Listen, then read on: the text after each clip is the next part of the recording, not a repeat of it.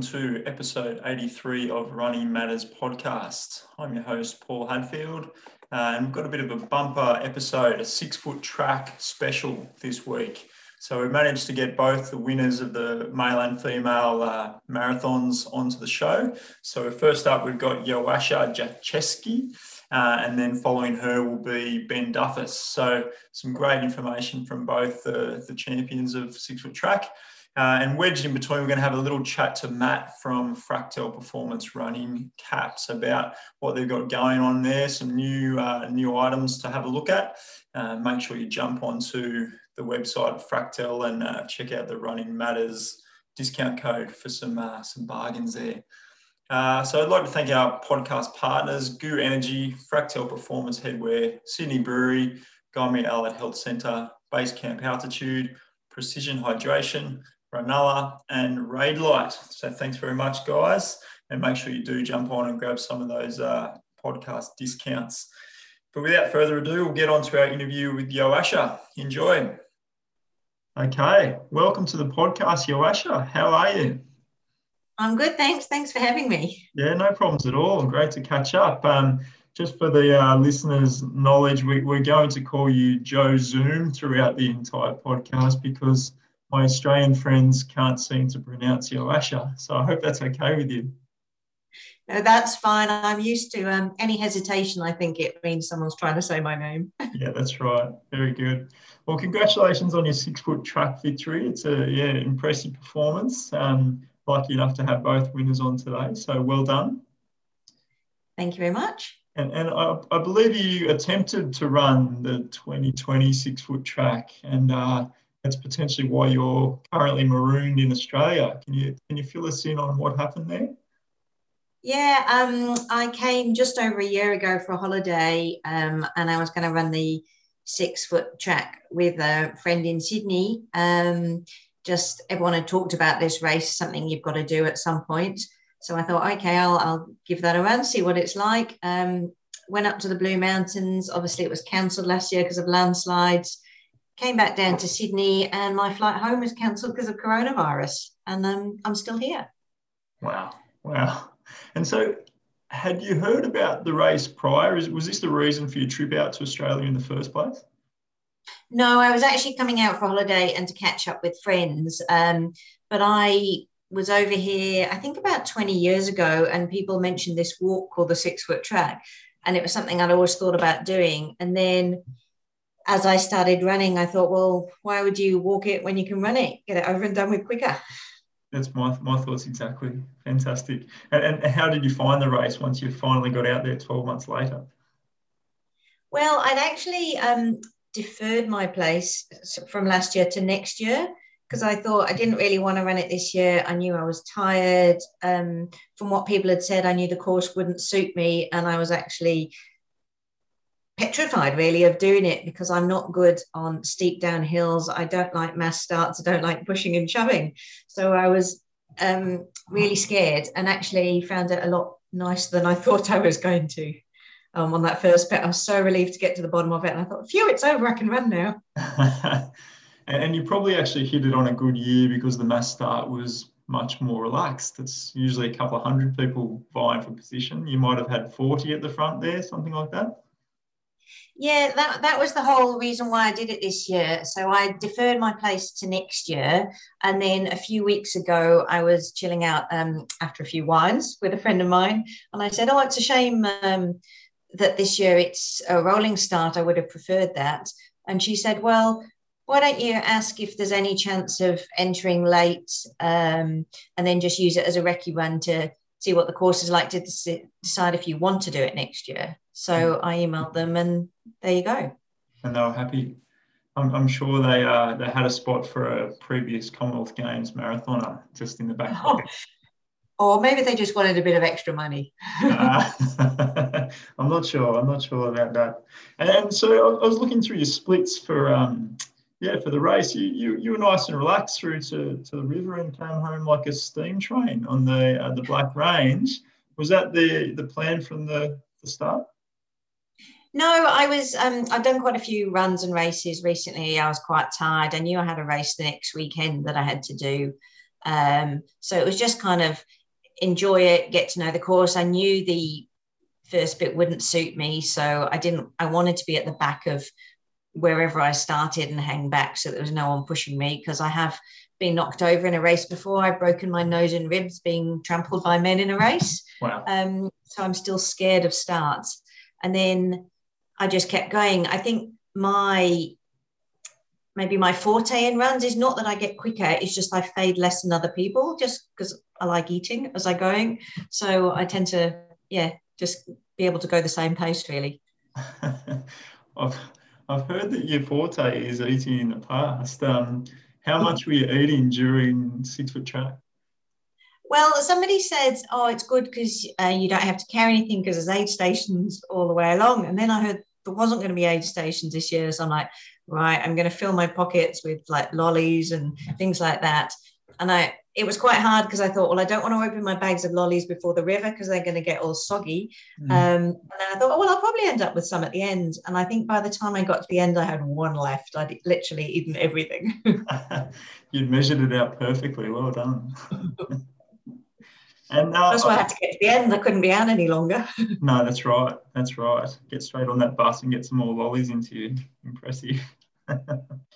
And so I guess since you've been out in Australia for that 12-month period of time now, you've clocked up a fairly impressive list of trails, and not too many that you didn't stand on the top step of the podium with. So Coast to Kosciuszko, was that a little bit of a departure from your normal style of running, 240 Ks across the roads? Oh, yeah, I've never run that far in my life, and I'm quite clumsy, so I was a bit worried about running in the dark.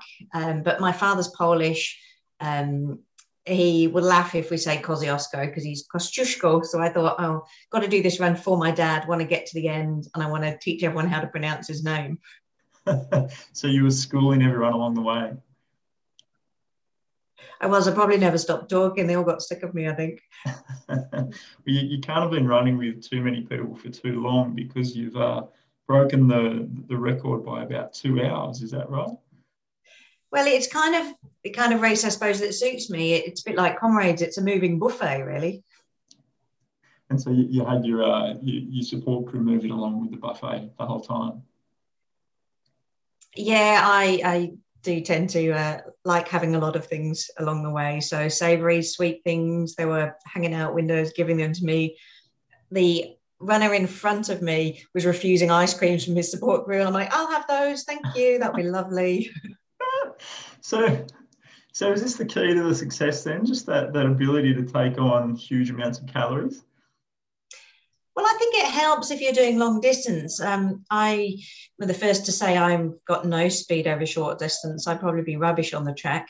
And at short distance, people fly. But I think I've just learned to eat and run because you can when you're running slower. And if you're going up hills, you eat on the uphills. Yeah, it's a very good point. You're probably taking on more than the average runner. It's impressive. You talk about not having speed, but like I mentioned before, you represented your country at the 2014 Glasgow Commonwealth Games in the marathon. So there must be something in the tank there. And a marathon time of, I think it's 2:48 is a PB, something of that nature. That's moving along. That's not slow. But my PB was maybe about 10 years ago. It was about 2:39. I can't run that speed now. So, yeah, age has caught up with me, maybe. It happens. Not it hasn't caught you too quickly, though, that's for sure. How was the experience of representing at the Commonwealth Games? It was absolutely amazing because I was running for Scotland. It was a home games. My town, I used to run in Dumfries, and they put on a bus and everybody came up and cheered me and they're shouting your names. I got very late call up to it because I'd had a broken nose, broken ribs from a race, and had about 7 weeks notice. So I was actually just got back from a holiday in Turkey where I'd been having beers at lunchtime, one in the evening, came home and they said, oh, game's in 7 weeks, you're in. And I was like, oh my word. But it was brilliant. But I do say it was probably about the biggest walk of shame you can do. You're running around Glasgow in your knickers, because the kit was quite skimpy, on a Sunday morning on TV with everyone watching you. I was like, ooh, it's a bit scary. And somebody said they've never seen anybody smile their way around a marathon, because I didn't run it very fast, but I enjoyed it. The walk of shame is an interesting way to put it. You didn't quite have the night before to equal that walk of shame. Oh, that's impressive. and you've actually represented the UK a number of times, something like 10 times in different styles of races. What would be your, I guess, preferred kind of distance there? It looks like the 100K is pretty prevalent. Well, I'm not sure. I don't like to do the same thing twice. So I like being able to go to different places and do different races and different events. So, mountain running, that was over in America, up a mountain at altitude. So that was quite interesting. Trail champs, we've been in Spain, we've been in Portugal. 100Ks have been in odd places like Doha, and Spain, the Netherlands, and 50Ks have been all over. So it's just an excuse to go to a different place, I think, really. Each race is slightly different, and yeah, each one's got its positives and its negatives, I think. Yeah, it's a great reason to travel, that's for sure. And not many people get to, I guess, take that opportunity. You look like you certainly have in lots of different types of races. I guess the variety of location is an interesting one, but then I've looked through some of your statistics from your 100K World Championships. You finished 3 of these races on the podium, from what I can tell, and finished 100Ks within a minute of each other, 7 hours and 41 minutes, for 3 separate races. That's some impressive pacing. Is this strategic, or did it just happen that way coincidentally?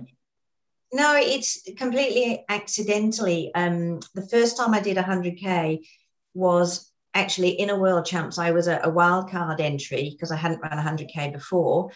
And then I did well in that race and I did the 7:41. And then they asked me if I would run it again the next year. And I said no. And they said, why? I said, because you'll see it was a fluke. I don't think I can run that pace. I don't know what happened. So it was a couple of years before I did it again, and I ran 7:41 again and thought, oh, that's a bit odd. And the next year, I didn't finish on the podium, but I ran 10 minutes quicker. So my PB, I didn't make the podium, and that was 7:31. So the next time I was 7:41 again and back on the podium. So maybe 7:41 is a better time to run. If you run faster, you don't do as well. I don't quite get it. That's uncanny. It's amazing. For all of those races, were you going out with the intention of running the same sort of, I guess, structured minutes per mile? No, not really. I use my watch, if anything, inversely. So I use it to think, oh, I'm running too fast, and to slow down. Tend to run on feel, and on some of them, my watch actually ran out. So it's just a kind of keep going, and I think I'm basically a one-speed person. I think I've shown that, really. I just keep going at that pace like a little Duracell buddy. And you can certainly maintain it for a long period of time by the looks of things, as evidenced by recent 24-hour track race down in Canberra, where it looks like you've gotten pretty close to the British record at 236 kilometres around the track in 24 hours. How did they convince you to get involved with that one? People had mentioned the 24 hours before, and that was the only distance I guess I've not represented at. And I thought, oh, I never want to do that. It just sounds boring. That's like 24 hours of your life you're never going to get back. And I was always a bit anxious. I have this imposter syndrome that I don't think I'm quite good enough. And I thought, if I ever do one in the UK, people are going to be looking at me going, oh, what happened to you? What happened to you? So when this race came up here, I thought, oh, maybe I'll try that and no one will know I'm doing it. And I didn't really tell anybody I was doing it, because I thought I might stop after an hour and think, I hate this. I've never run that far on a track before. And you can't DNF a 24-hour race because as soon as you start, you're recording a distance, but you can just record an incredibly short distance. So I just tried it and thought, actually, this might suit me. like we were saying, you pass your aid station every 400 meters, so you can keep, I'll just have this next lap. I'd like that next lap. And you just kind of tick it along and see what happens. I guess hindsight's a great thing. If I'd known how close I was to a couple of records, maybe I would have gone for them, but I'm quite happy with how I ran and what I set at the time. Yeah. Yeah, it's really, really impressive, particularly as a first hit out on that kind of race. Like most people learn some significant lessons from, first try to second try, but you seem to have, got it right from the start. It's amazing. Well, maybe not. Once I hit 200K, I was like, right, I'm going to stop now. I'm going to eat some food and walk a lap of the track. And it had been raining for hours and I could not start running again after that. So maybe with hindsight, I wouldn't do it like that, but I was just doing what I could. I hadn't got a clue really at the time. I had a friend supporting me and he'd never supported before. And he went off into town to get some food and went to sleep in the night. And maybe that would be different if I did it again. But at the time, it was the best I could do on the day, really. Yeah, well, I mean, you obviously banked that 200Ks with enough time in the bank, I suppose. So, yeah, it worked. Speaking of that, I guess that walking, I've heard you speaking about deliberately trying not to walk during a race for as long as humanly possible. What's the psychology around that? Maybe it's a mental thing. I in the 24 hours I saw people running and walking, and I know some of the winners of Comrades have walked. But for me, I just think, well, once I've walked, it's hard to make myself run again, or I can just think, well, I've already walked, I might as well walk again. So I kind of keep going. But in Comrades, I thought if somebody walks past me faster than I'm running, that's telling me I probably need to walk. But yeah, it's just a kind of keeping going. Otherwise, I think I'll just stop and then can't be bothered to start again.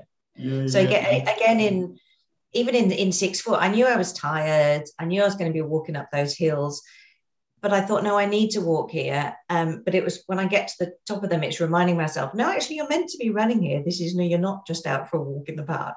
And so did you walk the pluviometer, those two massive hills in the middle? Is that from the river? Yeah, from the river up to the top. Yeah. Oh yes, I walked up there and I thought probably should be running these, but I'm tired. I'm going to walk them.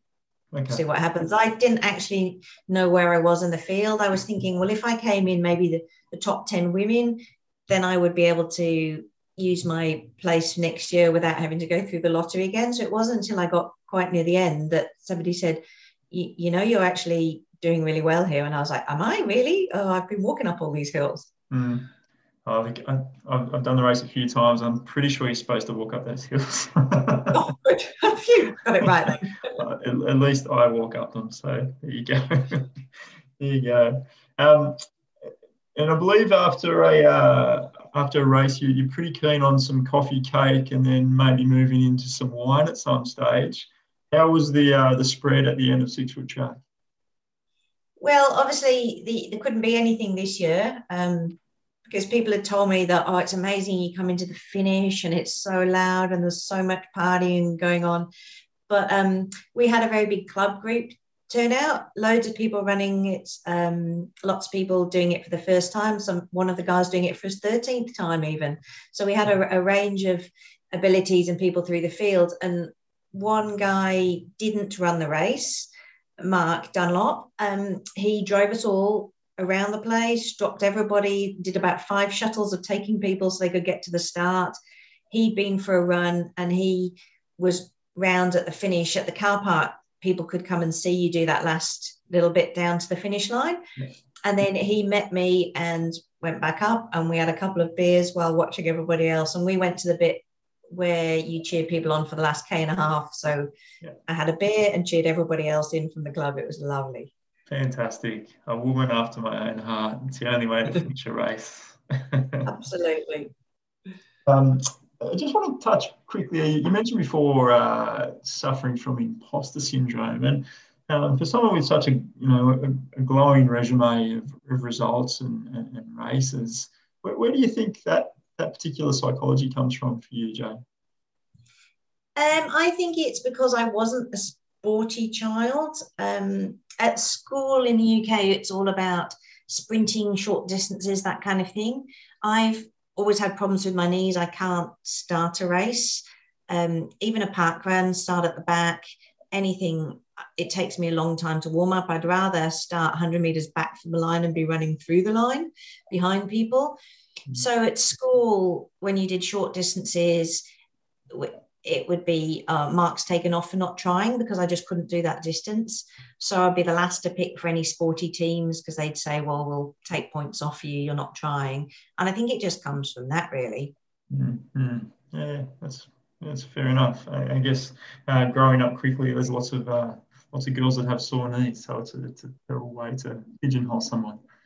Well, it's not so much sore that I have this, and I still have it now. So they used to say it was psychological, but I thought, well, how come I've still got it as an adult? That my knees will go stiff, which is why I don't like to stand on a start line. I would rather be wandering around, walking, and pretend to tie my shoelaces up lots of times, so I'm bending my knees because they stiffen and they lock. So if people are pushing forwards and my knees are locked, I'm more likely to get knocked over.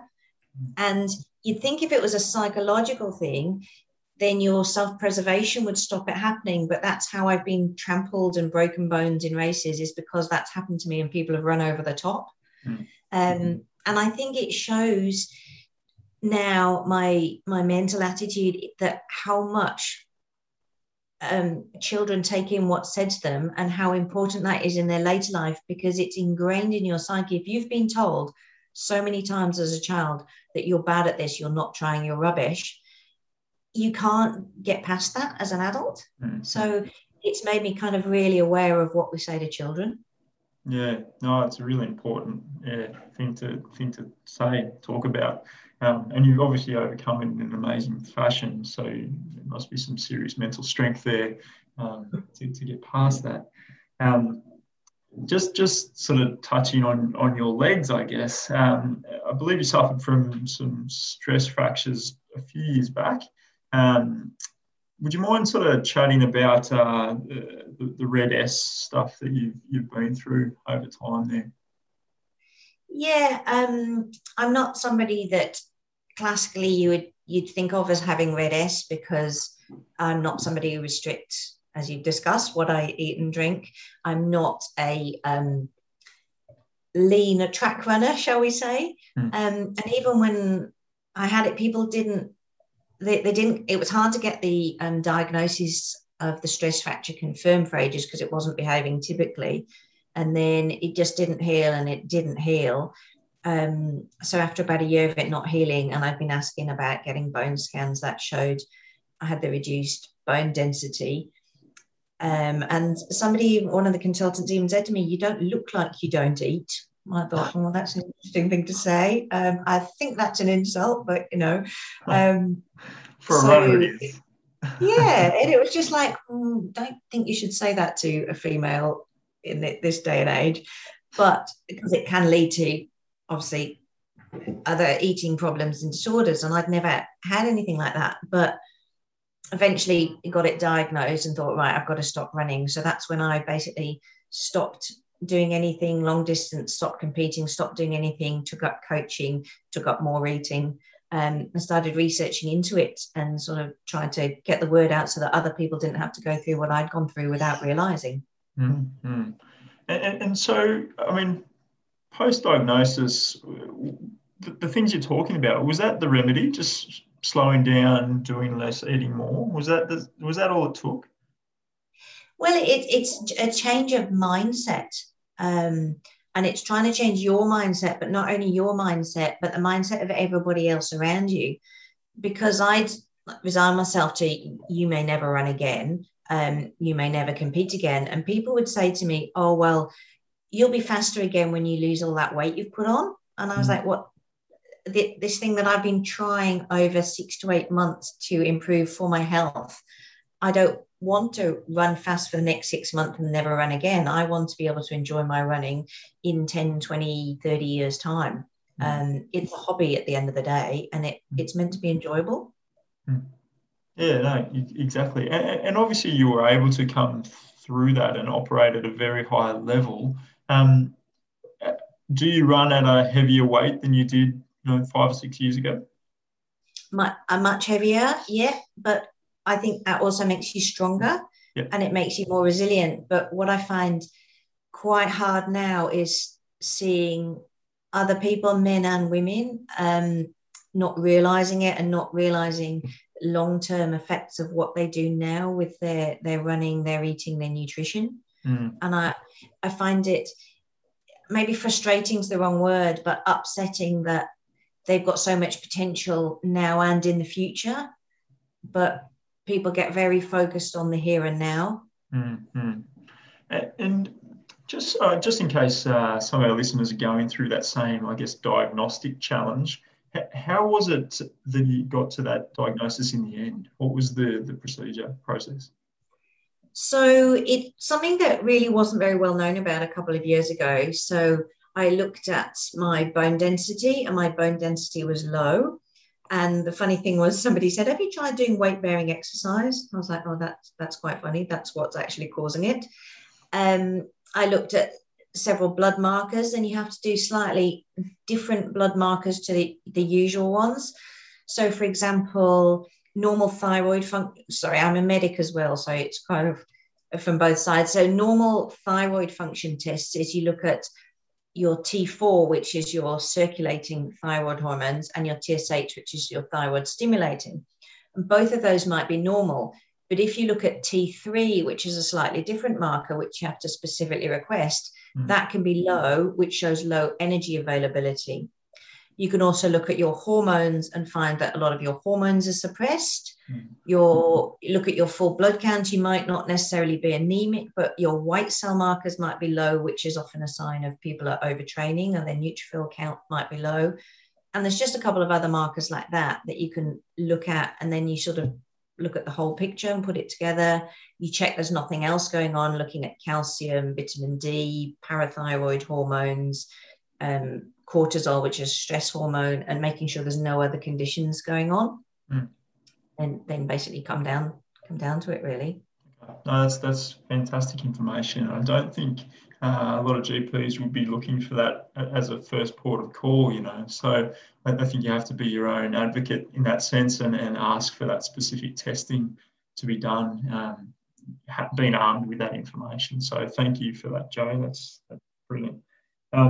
You just touched on you being a medic, and I believe that's how you got into this running caper in the first place, being a race doctor first and foremost.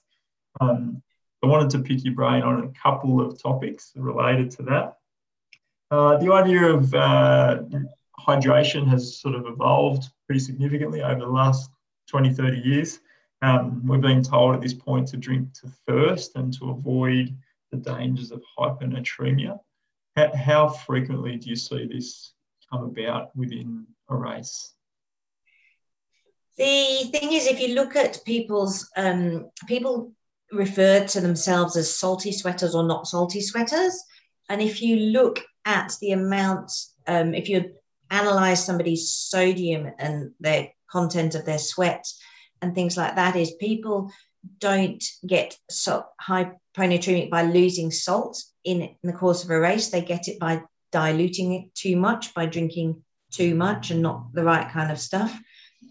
But so it's all a mixture of things. Like some people say, "Oh, you need to take salt tablets, you need to take this, you need to take that." Well, I've done some of these long races. I've never taken salt tablets. I haven't had any problems, but I do tend to fuel better. So I think you've got to really look with everybody in this, and hyponatremia, fluid balance. You've got to look at everything else that they're taking in as well as what they're putting out. Yeah, and I guess if you're eating more in the way of real food, you're probably getting some of those electrolytes into your balance, I suppose. Whereas someone who's just relying on gels may not be getting quite the salt intake there. So. Yeah, absolutely. And you often crave it, but you need to listen to your body. And I think it's learning a bit about what you crave, what you want, and what you need, because sometimes you let it go too far and you've almost gone beyond that stage. So, for example, even myself, that I say I know what I like to have, I'll think, "Oh, I'm not feeling very good. I'm just feeling a bit rubbish." And I'll eat something like, even in the 24-hour race, I was looking at my lap splits were going off, and I was like, I don't know why that is. Maybe I'm just tired. And I would eat a big chocolate chip cookie, and suddenly I was bang on pace again. And I thought, oh yeah, food makes me feel better. But I was so tired, I'd kind of forgotten that almost. We just lose that basic human drive. It's such a bizarre thing to do to our brains, isn't it? It is, but sometimes you go beyond hunger almost. Yeah. And or people think, oh, I'm just so tired, I can't be bothered to eat. And you think that's the thing you need to do. Yeah. And when you eat, you tend to drink, or you actually get fluid and salt through your food as well. Yeah. Yeah, exactly. It all makes sense to me. What about the idea of anti-inflammatories during an ultra marathon? What's your stance there? I would never advocate them, and I would try and get people not to take them, because you're affecting your kidneys by dehydrating yourself a bit in the race. You're also breaking down your red blood cells for the impact. Your kidneys are going to be working overtime anyway to metabolize and keep you healthy. So non-steroidals can cause blood breakdown, they can cause stomach problems, but they can also affect your kidneys. So people that take them prophylactically, I think, is a total no-no. And you really should be trying to avoid them as well.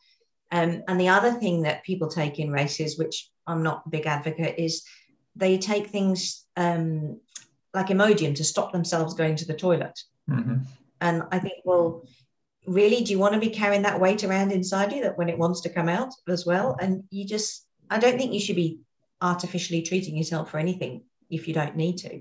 No. Medications are there for a purpose, not to be taken in case or prophylactically. Yeah, no, that makes a lot of sense. And certainly the idea of carrying any extra weight on board doesn't make sense to me either. Just ask Camille Herron. She's a bit of a guru at this. She seems to be able to expel these fluids quite comfortably. Yeah, Camille's great. She also likes her tacos and beers. Yeah, we've done a few races together. Bless her. She's amazing. Impressive human being, that's for sure. She is. And so, you've been marooned here in Australia for 12 months now. How are you enjoying your time on the Central Coast? Oh, it's a beautiful area, and everyone is so friendly, and it's just the best place. I think it's safer than the UK at the minute. The difficulty is keeping in touch with, obviously, parents who are getting a bit older, back home, remembering time changes and that kind of thing. And yeah, but it's lovely over here. And you've got a nice running group to keep you moving. Yep, they're brilliant. They're some of my best friends. That's the thing about running and running all over the world, is that's how you make your friends. And you can have such great friends because you've gone through all these different hardships with them, shall we say. But also, I think when you run, you can have amazing conversations to people because you're not making eye contact. You're not face to face. So you can talk about so much that maybe you wouldn't at another time. And yeah, like you say, what goes on tour stays on tour. What goes on a run stays on a run. Very true. Very true. It breaks down some barriers for sure. Have you ever thought about just having a couple of treadmills in your office as a GP and just walking next to each other and not making eye contact? You might get a little bit of information out of the patient. Yeah, I might get a lot of sweaty patients as well, though. That's true. It's true. It's a trade-off. And so will you be hanging out in Australia for a little while now? Well, I can't see them restarting flights anytime soon. But yeah, now I've started work over here. I've got a visa that lets me now work for up to 3 years. So that's the aim for now. And then we'll take it from there afterwards. Wonderful. Great to have you on board, that's for sure. And what's next on the running agenda then? What have you got your eye on? It's difficult to say because we don't know what's happening with the future races overseas. I don't know if the World Champs will be on this year, if we'll be able to travel. If I leave to go to them, will I be allowed back to Australia? The 24 hours is 24 the one I've never represented at. So it's almost like that's the one I haven't done. Do I want to do that? So if I'm going to do that later on in the year, I need to then stop doing everyone that I feel like doing and maybe focus on it. But next to me is I think I'm going to pace some of the boys over a marathon distance and see how we do. Okay, very good, very good. No thoughts of getting on the Terrigal Trotters train and doing the Great North Walk later in the year? I'll volunteer and help out on an aid station, but it wouldn't probably, if the 24 hours are going ahead, it might not suit me to run it. Of course, and maybe not the clumsiness, as you say. Yes, I'll be the Malco that falls over. I'd rather help other people out and give something back to running. So that's why I took up coaching when I stopped competing. I wanted to give something back. So volunteering and helping others is a way of giving back to everything, like the friendships that the sport's given me. Absolutely, it's very impressive sentiment. And how can people follow you and your journey onto the 24-hour worlds? Fingers crossed. I don't know what you mean. How can they social media sort of stuff? Can they follow your training? Well, I used to have a Twitter account, but then there was some issues about 6 months ago where all the little blue verified Twitter accounts got hacked, so I decided just to come off it. Mm-hmm. So I really just use Facebook as my only social media thing, really, and I tend to write a blog about some of my races so that people in the UK can keep in touch with what I'm doing now. Yeah, I had a look through a few, but there were far too many races to read all about, so I didn't get too deep into it. Well, that's just a way that my parents keep asking me what I've been doing and asking for photos. So I tend to say, well, I'll write about it for you. And then they don't have to ring me all the time. So what are you up to? It's perfect. A prolific race career. It's so impressive. Well, look, once again, congratulations on a fine year in Australia, I guess. Some great victories, but particularly the 6 foot track marathon. It's a really big deal to win that race. Well done. And thank you for joining us on the podcast, Joe. It's great to talk to you. Thank you very much. No worries. I'm sure we'll catch up on the trail soon.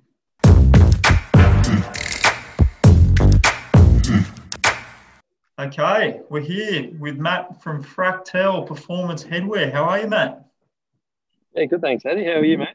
Yeah, mate, really well. Thanks for jumping on from, where are we now, the Sunshine Coast?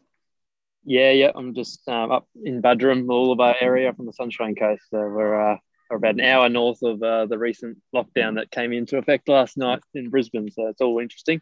So you're free to move around, but can't get into Greater Brisbane. Is that how it works? Yeah, pretty much. Yeah, we're so far there's no cases up here, and they've just locked down that Greater Brisbane area. So yeah, we'll just a bit of watch this space, and we've had it pretty good for the last year, to be honest. So. We're due for our turn by the looks. Oh, look, I guess so. I think it'll be short-lived, but it's an ever-changing environment, mate. Yeah, that's exactly right. Yep. And so last time we talked, things were starting to heat up at Fractel. What's been happening the last few months, mate? I think. Oh, geez, last time we spoke, we're rolling out. Might have just been prior to our Legionnaires and things like that coming out. Which I'm sure you might have seen online. We were struggling to keep up there for a while, and they were selling out, really quick. So it was a nice product to introduce. That I haven't seen too many Legionnaires getting around prior to what we brought out. So it was nice to see them out on the trails and providing a bit of extra shade for those people out there all day. Yeah, for sure. So they've taken off.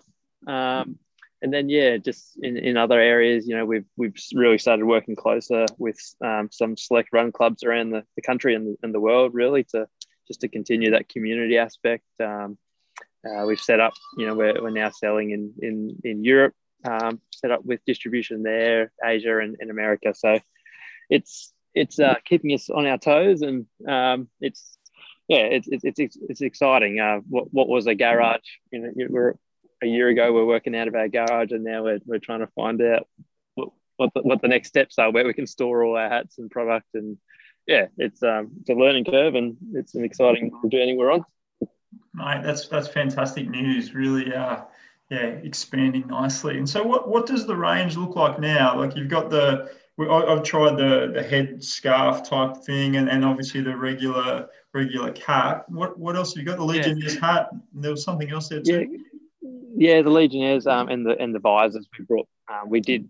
I think we had a visor when we first launched, and we chose to get rid of it and focus on the hats for a while. But no, that we've got some quality visors back in stock down there. They're going well. The Legionnaires, obviously, like I mentioned before, we've just introduced them with like with a ponytail hole option up the top for the. We had a few requests from those with long hair and women, and that seems to be going down really well. So yeah, we're definitely trying to nail this headwear space and stick to what we're good at for the time being. And we're coming into winter. We're between you and I and the rest of the listeners, we've got some beanies lined up and a few other options there. So that's exciting as well to cater a bit more because up here on the Sunshine Coast we don't really have a winter, but we understand other parts of the country do. So we'll be there to help. Moving into Europe, mate, you might need to get a little bit warmer on the head. Yeah, I know, that's right. They only got 2 weeks a year they can wear hats over there, they reckon. So we probably should make some beanies for them. Good call, mate. Good call. Yeah. When you're designing the hole for the ponytail through this cap, how high do you go? Whose head do you model off? Oh, fortunately, I've got a willing wife at home with long hair who was able to test it out and show me, this is where you should put it. This is the size of it. So we had a couple of models that tested it out for us prior to production, and so far so good. That's good news, mate. That's a crucial element, the height of that ponytail. Oh yeah, I didn't realise how important it was until I showed her, and I wouldn't want to get it wrong. No, exactly right. And I've seen a couple of custom lines out there with a couple of the friends of the show. How can people contact you regarding that sort of service, mate? Yeah, it's a good question. Custom orders are probably what I consider the most exciting part of our business, because it really gives us a chance to meet and greet with stores, run clubs, breweries, you name it. We've had a lot of custom orders come through, and you get to learn more about their brand and bring an idea to life for them, which they're always pretty excited about. So yeah, the best way to inquire about that is just jumping on our website, and on one of the tabs on the right hand side there, we've got a custom inquiry form, and you can reach out to us and take it from there. But yeah, it's really fun. Low minimum orders, and people seem to be really getting around it. I think in this day and age, people like sporting their club colours and things like that, and and with the club culture booming as much as it is in the running scene, obviously it seems to be something people are getting around. So yeah, we're happy to help out. Yeah, unreal. And what sort of minimum orders are you talking about? How many do they need to put together? 35 is where we start at. So it seems to be relatively achievable for a lot of groups. So yeah, that's where we're at the moment. Yeah, fantastic. Perfect. That's definitely achievable. I've been running a bit with Fractal Ambassador Scotty Richmond, mate. He seems to be ticking along beautifully in the Fractal hat. Have you got any other athletes on board, like specifically, or are you concentrating on the group stuff? Yeah, it's been more the groups. We haven't nailed. I'm not a huge fan of the term ambassador. We like to just support good people doing good things within our communities. So we haven't really fleshed out a proper ambassador role as such.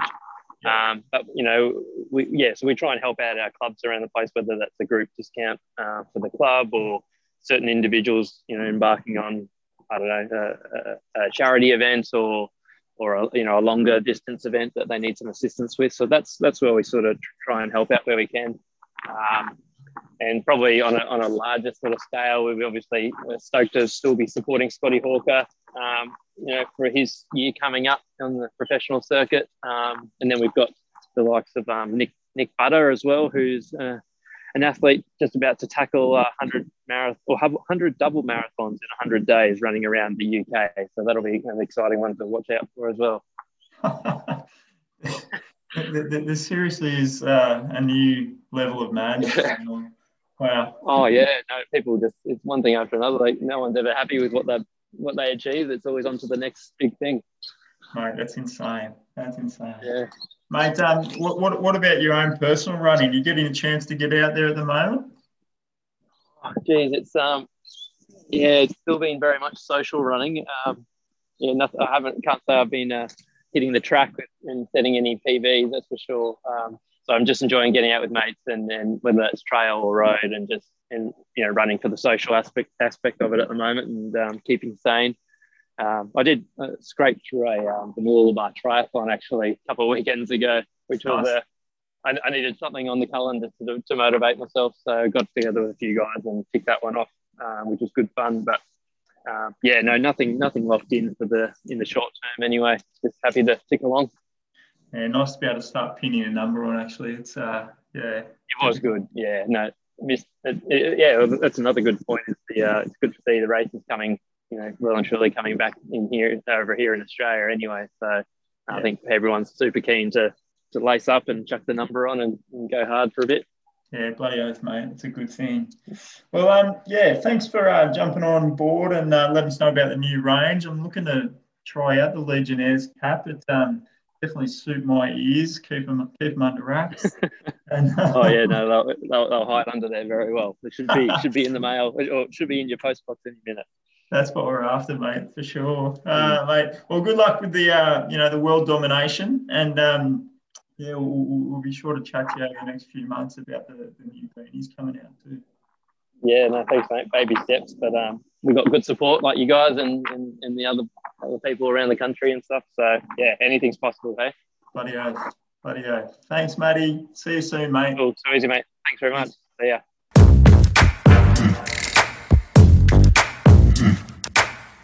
Okay, welcome to Ben Duffus, all the way from beautiful sunny Queensland, mate. How are you? Good to be here. Glad we're out of lockdown now. Yeah, well done. So you're free to move about as per normal as of yesterday? Pretty much. I mean, we're now still a few extra restrictions for the next couple of weeks in terms of where you have to wear masks and that. But for the most part, things are returning to normal here in Brisbane.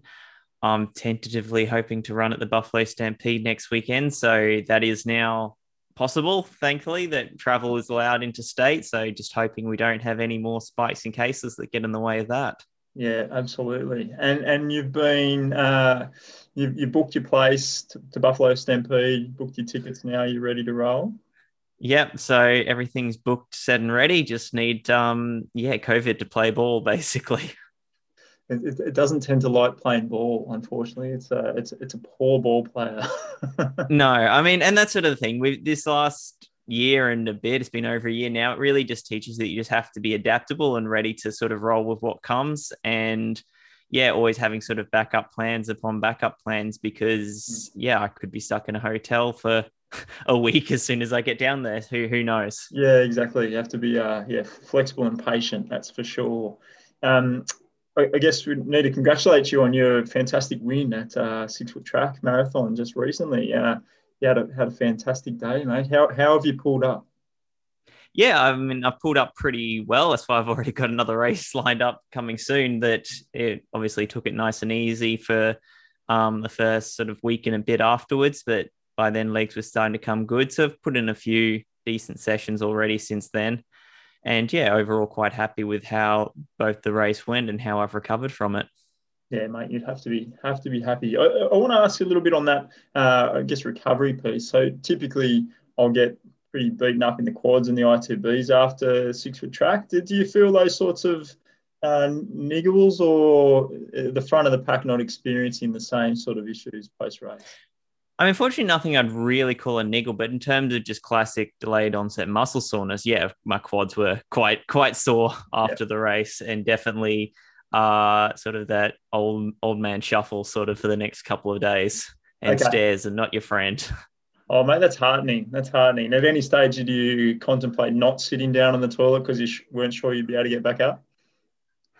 It never got quite that bad, but I certainly have been in that position before. That has been, some of the not so great moments of ultra running. Good. I'm glad to hear it, actually. Mate, you were in the Blue Mountains for a period of time pre-race. How long did you spend up there? I spent a week before and a week after.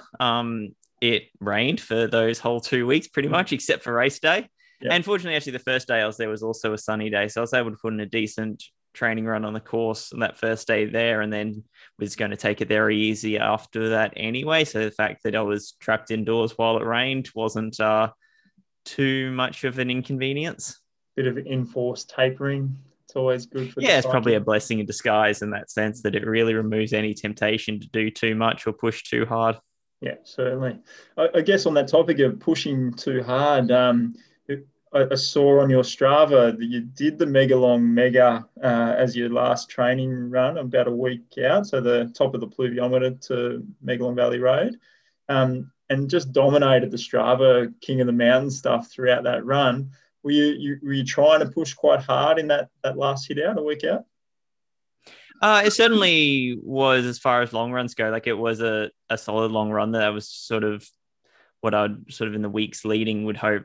It's hard to compare sort of looking at Brisbane, because when we're running through the heat and humidity, that you're going to be slower in all of your runs. So it probably was one of the best long runs I've put in a little while, as much of that because of conditions. But overall, no, that one didn't beat me up too much. It was probably a little more than I would usually recommend before. If 6 foot had been like my one big focus sort of for the start of the year, I probably would have done a little bit less that weekend to taper a little bit more aggressively. But I've got more stuff coming on later. So that was sort of as much thinking of using 6 foot as another stepping stone towards longer races like Buffalo, like UTA, and then Brisbane Trail Ultra that's sort of coming up. Yeah, that's good. It's interesting. I was just wondering how that would play into your coaching strategy, I guess, whether you would encourage your runners to put in that hard effort with a week to go, but if it's not quite the A race, then it makes a bit more sense for sure. Yeah, it really depends on first off, it depends on how quickly can sort of the athlete recover. And that's going to be different, that I can usually recover a little bit quicker than most. I'm sort of in that, honestly, I feel like I'm in a pretty good spot at the moment, that I've been running ultras for almost 10 years. So you've got that experience in the legs, but I'm also 28. So you've also got that youth on your side of you generally recover a little bit quicker. That, it's just one of those things that as you, particularly over 40 and that you probably need to be a little bit more careful with that sort of recovery in those 1 or 2 weeks leading into a big race. Yeah, my over 40-year-old legs are agreeing with you as we speak. Wanted to talk a little bit about that Brisbane humidity, I guess. So a lot of people sort of came out of 6 foot track this year, and certainly a couple of years ago, suggesting that it was a hot and a humid day. How did you find it out there personally? Yeah, so it's one of those things where so the river was obviously quite high, so the river crossing was neck height for me. After doing that crossing, I don't think I ever dried out. So that was certainly I guess it must have been pretty humid, because things never dried properly. But I'm kind of coming from that for 6 months of the year, your shoes are squelching from sweat from 30 minutes into your run. That's just what you're used to. So it's sort of, I didn't notice myself being bothered by the heat too much. Like, I'm sure it's one of those things that if it had been 10 degrees and dry, yes, we would have been able to go quicker. But because of what I was coming from, I didn't really think that much of it. It wasn't bothering me too much. Yeah. And things like, I was probably drinking a lot more than a lot of people. I purposely took a pack and was carrying extra water in that. But again, that's something I'm very used to, that I started with 2.7 liters of water with me for this race, which is almost 3 liters, which is almost half of what I have to run with in my long runs up here for the same sort of duration. So again, it's one of those things where it's just relative. Yeah, that's interesting. So I didn't realize you carried a pack for the race. So 2.7 litres from the start. Did you fill up at any stage, or was that you done for the? No, that was, so I was running dry so I finished all my water around on the 3 hour mark, though, to be honest, for the last sort of 30 minutes or so, I was having to really ration it out. Because I knew I was starting to run low, but I knew that I was on track for about that 3:20 time. So I figured 3 hours was a good mark, that it's like, okay, if I'm finished, then I'm fine to get through to the finish. But that was purposely so that I didn't have to stop and fill. There was one of those decisions. That Megalong Mega was also there, a bit of a test for me to see how much am I going through in terms of fluids in these conditions. And that sort of showed me that, I was needing that around 900 mil or so an hour, at least. And so I figured, well, if I'm having to stop to fill up that whole time, I'm having to probably then stop 4 times an hour. And realistically, like at the end of the day, how the race panned out, where I was sort of neck to neck with Benny Saint for most of the way. In that situation, I know I'm not going to want to stop 4 times every hour and let him run away from me. And so with that in mind, I was like, okay. But one of those things where it's like, okay, yes, you have to carry extra weight, but the time you would have lost from having to stop and refill that much, you make up some of it. And that way I could just know that, okay, I know what I'm getting in. It's sort of the safe, secure option. So that's why I went with that. It makes a lot of sense. And I guess there's just this historical notion that you don't carry a pack for 6 foot track, but we've seen, yourself this year and Steph Austin, the last time around, winning the thing wearing a pack. So obviously the weight on your shoulders doesn't make a hell of a lot of difference. So we might see. Yeah, well, and as I said, it's a again, because I'm sort of coming and training for some longer ones that I'm quite used to running with a pack. And as I said, training in Brisbane, I'm used to training with a much heavier pack. So it doesn't bother me quite as much. Like, it is still an interesting intellectual exercise of hypothetically, how could you really optimize it that in terms of balancing, saving weight and then time spent filling up. And as I said, I just kind of went for, well, what's the safe option? And I'm also in the process of really making sure I dial in my nutrition, hydration for upcoming races and that. So in the interest of that, it just seemed like it served me best to know what I'm taking in. Yeah, it's interesting. 900 mils an hour is a significant amount of fluid, and particularly for a bloke your size. I'm guessing you're sort of high 60s, something like that. That's a lot of fluid, I guess, compared to what some of the recommendations are. So, do you chat with your coaching group to get that right specifically? Yeah, and it's one of those things. So I this is something I've put in a lot of time and effort into dialing in the last couple of years in particular. I guess there's a big shout out to Steph Gaskell and the research team down at Monash University that I've been working closely with them over the last couple of years. And yeah, the reality is in those sort of conditions, it's the hot, humid conditions here in Brisbane. There'll be training runs where I'd be sweating out over 2 liters an hour. And so I do need that extra water compared to some people that I know it's very sexy to go light and fast, but unfortunately I'm not sexy. I have to carry that bit of extra weight in order to optimize performance. Mate, everyone looks sexier on the top step of the podium, so I wouldn't worry too much about it. Glad you think so. Yeah, absolutely.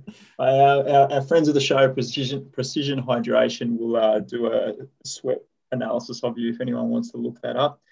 A bit of a plug. So in the lead up to something like this, do you think there's value in training for the hot, humid conditions? How much do you think people need to think about that in the lead up to such a race? It's hard because for this race, you don't know for sure what the conditions are going to be. It certainly can be quite warm and humid some years, whereas others, it can be quite cool and pleasant. So it's not necessarily something which you need to make an absolute focus. And because it's coming at March, chances are for a good portion of Australia, you are naturally going to be heat acclimated at that sort of time of year. As I said, somewhere here in Queensland that it's more about you doing everything you can to avoid the heat. You're getting up super early and that to try and minimize those factors. It's hard not to be heat acclimated. Obviously, you live somewhere cooler. It would be something where people do need to think about a little bit more of, okay, maybe make sure you are doing some training runs and that in the middle, out in the middle of the day when it is a bit warmer and that. But yeah, it's sort of a case-by-case basis. And ultimately, whether it's heat, whether it's altitude, you're also always best served by just making sure you arrive at the start line as fit as possible. Yeah, that's right. I think people probably don't think about that aspect as much. That's going to make more of a difference than the acclimation, you would think. Yeah, it's one of those things that you can worry. People will often put a lot of time and effort into the 1%ers and forget the 99%ers. Mm-hmm. Yeah, I think many are guilty, myself included. So talking about 900 mils of fluid, how many calories are you taking? I mean, you've got unlimited access, obviously, with the pack now. What are you trying? I was taking in 75 grams of carbs an hour, so that's 300 calories an hour. Yeah, which is, again, sort of a higher limit, and that's something that you do sort of have to train your gut to tolerate, which is, again, is something that I've sort of been really focusing in the last couple of years. Yeah, it's interesting. I'm about 80 kilos personally, and I try to take in about 300 calories, same. But yeah, as I said, you're a slightly lighter runner. So yeah, you're definitely hitting that upper end of the spectrum there. So it's interesting again. I wanted to have a quick chat about pacing. It's a really difficult race to pace typically for people. And you know, the consensus is most people go out too hard for 6-foot track. How are you gauging your effort in that first 15 Ks down to the river? Do you use heart rate, perceived exertion? What do you think about? So in a lot of races, I will use power using a Stride power meter. Unfortunately, they are not fully waterproof. And so something like Cox, where we're going neck height, that would break them, taking them that sort of deep water. Mm-hmm. So I wasn't able to use any of that. So it was more just perceived exertion that, going by feel. And also then there is also sort of a competitive element to that point of sort of, okay, I had Ben and I were running together pretty much that whole first 15K. And so it's that balance of sort of, either running together or just sort of slightly ahead and balancing it with, how am I feeling? Mm-hmm. The little niggles and head games going on at that point of the race between the two of you? Not too much. Like we're good mates. So we were, obviously you're pushing, so you're hardly having too much chit chat at that sort of intensity. But we were still talking because he knows the track sort of better than I do, and so there were a few moments where he'd sort of knowing the track when like if a gate was closed, like, oh, you can get around it to the left sort of thing, and would point that out for me. Okay. We'd already make because we're the first ones going through some of the gates, and so we have to stop to open the gate. So you make your gentleman's agreement that whoever opens the gate also gets to be first to go through it, sort of thing. Mm-hmm. So that was all sort of, I feel like getting to Cox is the warm up. So we were sort of not killing it, and it was still pretty, just friendly competition. Yeah, it's good. Did you happen to pass a large black stallion at some point just before one of the styles, about 8 Ks into the race? Was there a horse in the way? I don't remember there being a horse in the way. No, like them, I think we might have seen. So, it obviously I didn't have to stop for it. That it's not. It sounds like it's something that should be standing out of my memory, but it's not. By the time I got through, there was a pretty sizey horse in the way and bit one of my mates on the head actually. So it was just interesting. Now, fortunately, we didn't have to contend with that. No, it was impressive. That's good reason to be fast again. Did you guys run the entire hill? People often ask this question, when they're hiking up Pluviometer. Do you run every step of that? Yeah, run every step of the entire race. Okay. In this one. Yeah. There you go. Simple question. And towards the back end of the thing, at what point do you say to yourself, okay, I'm just going to drain the tank now. I know I'm going to get to the end in decent shape. I can really start to push. How long out from Jenolan Caves? So I guess I sort of have to backtrack there a little bit to sort of break down how the race went. That up Poolvie, as I said, we ran to Cox together, and then up Poolvie was where Ben then pulled away from me. And by the top, I know he had 90 seconds. I was getting reports halfway up. He had 2 minutes at one point. Mm-hmm. So, and then spent the Black Ranges reeling him in. And then must have, at the end of the Black Ranges was about where I caught him. Mm-hmm. And so there I sort of did put in a little, you make sure that you put in a decent, a little bit of a surge as you pass to make sure it's a decisive move to try and put in a little bit of a gap. But it was then just after the road crossing when we sort of hit those stairs that I was not a full-on cramp, but, just that feeling where your muscle just sort of holds on a little bit. And I was getting that a little bit in one of my hammies and both of my calves. So I actually at that point, if anything, just dialed it back just a tiny bit. Not, you're not exactly jogging, but rather than putting the hammer down, I sort of made the conscious decision that, okay, it's a downhill finish. I'm going to purposely hold back just a little bit. And if I get caught, then at that point you've got, there's no reason not to then just completely open up. But if I figured if I pushed too hard now and did cramp and then had to walk a bit, then that would obviously blow any lead straight away. Yeah. Yeah, I think I heard I was 90 seconds or maybe even 2 minutes up at one point. So Ben obviously clawed away a little bit of that. Yeah. And funnily enough, it was only right at the end with a few hundred meters to go. When you finally hit the concrete path, Mm-hmm. there was someone sitting there with a cowbell, Yeah. and they ring it for me as I go past. And like, great, thanks. Okay, can see the finish line. Excellent. And then 25 seconds later, you hear them ringing it again, and you're like, oh no, got to go. So that was the first time you realised he was that close to you, the cowbell. Yeah, until then, I thought I had maybe at least a minute, but yeah, that was sort of like, okay, he's right there, and it's Ben St. Lawrence. He's got a better finishing kick than me, so I didn't really want us to be anywhere near each other with the final 100 meters. No, absolutely not. And if anything's going to bring on a cramp, it's a second cowbell 25 seconds later. That's for sure. Yeah. Well, at that point, also 20 seconds, like, well, I'm just going to run through through any cramp that I've had to do that before in races where you're like, well, I hope nothing tears, but we've just got to do this. Punch on. And I noticed you were resplendent in the hockey gear at the finish line. What shoes did you choose to use for the race? I was using the Speedgoat Evos, which, I was really happy with that choice because they've got the Mega Grip outsole, which I really wanted for going down Nellies. Obviously, it was a waterfall basically with all the rain leading up to it. So I really wanted that bit of extra grip. Also, it's a bit more cushioning than what a lot of people use for that race. But again, as you say, a lot of people have beaten up their legs by the time they get to Cox. So that's why I wanted that little bit of extra cushioning. And it's, the upper for that one drains water really well, which is, again, the amount of creek crossings that we have was an important factor for me. Perfect. Speaking of the initial descent down Nellies, whereabouts in the field were you by the end of that? Were you at the front to start with? Yeah, I was at the front. Yeah, I was the first on to Nellies and the first off Nellies.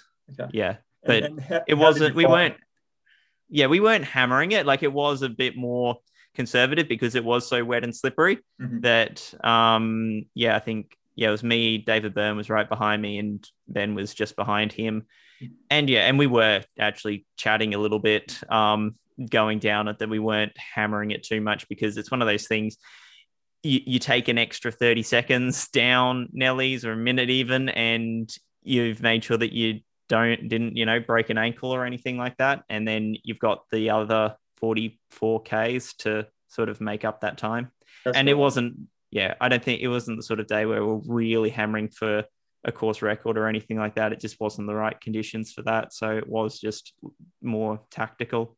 No, it certainly wasn't the day for it, as we discussed, the heat and humidity. Does that play into your mind, I guess, in hindsight? How much faster do you think that day becomes if it is 15 degrees and 60% humidity? I haven't really thought about it too much. Like, it's that's sort of the beauty of racing in general. Like, that's why I prefer racing over time trials, that it's not about, that's why I sort of moved away from a young age from track and road, and that I wasn't quite as interested in seeing, can I do the same thing 3 seconds faster? I was more interested in experiencing and exploring, but I still enjoy racing. I love sort of how competition is this rising tide that lifts all boats. It brings the best out of each other. And it is, again, the beauty of competition that you have to get everything right on the day. I think it's all about that. You really only get that one shot. It's not, like a time trial where it's like, okay, we can do the same sort of time trial again the next week, or an FKT again, where you get to pick the conditions, you get to make sure everything's perfect. It's no, you need to be ready to go at 7 a.m. on whatever the date of the race is. And there's nothing you get to do about that. No, that's great. That's exactly right. There's something about it for sure. Pinning that number on makes all the difference. And in your opinion, 6 Foot Track organisers did a good job of handling things with the COVID business. It worked well for you? Yeah, certainly. I thought it ran really smoothly with all the buses and through all the checkpoints and at the finish line, and that it was all very well handled. So I would not want to be an event organizer in these last couple of years, that it's obviously the amount of hoops and that they have to jump through. So it's incredibly impressive, any race director that gets to put an event on.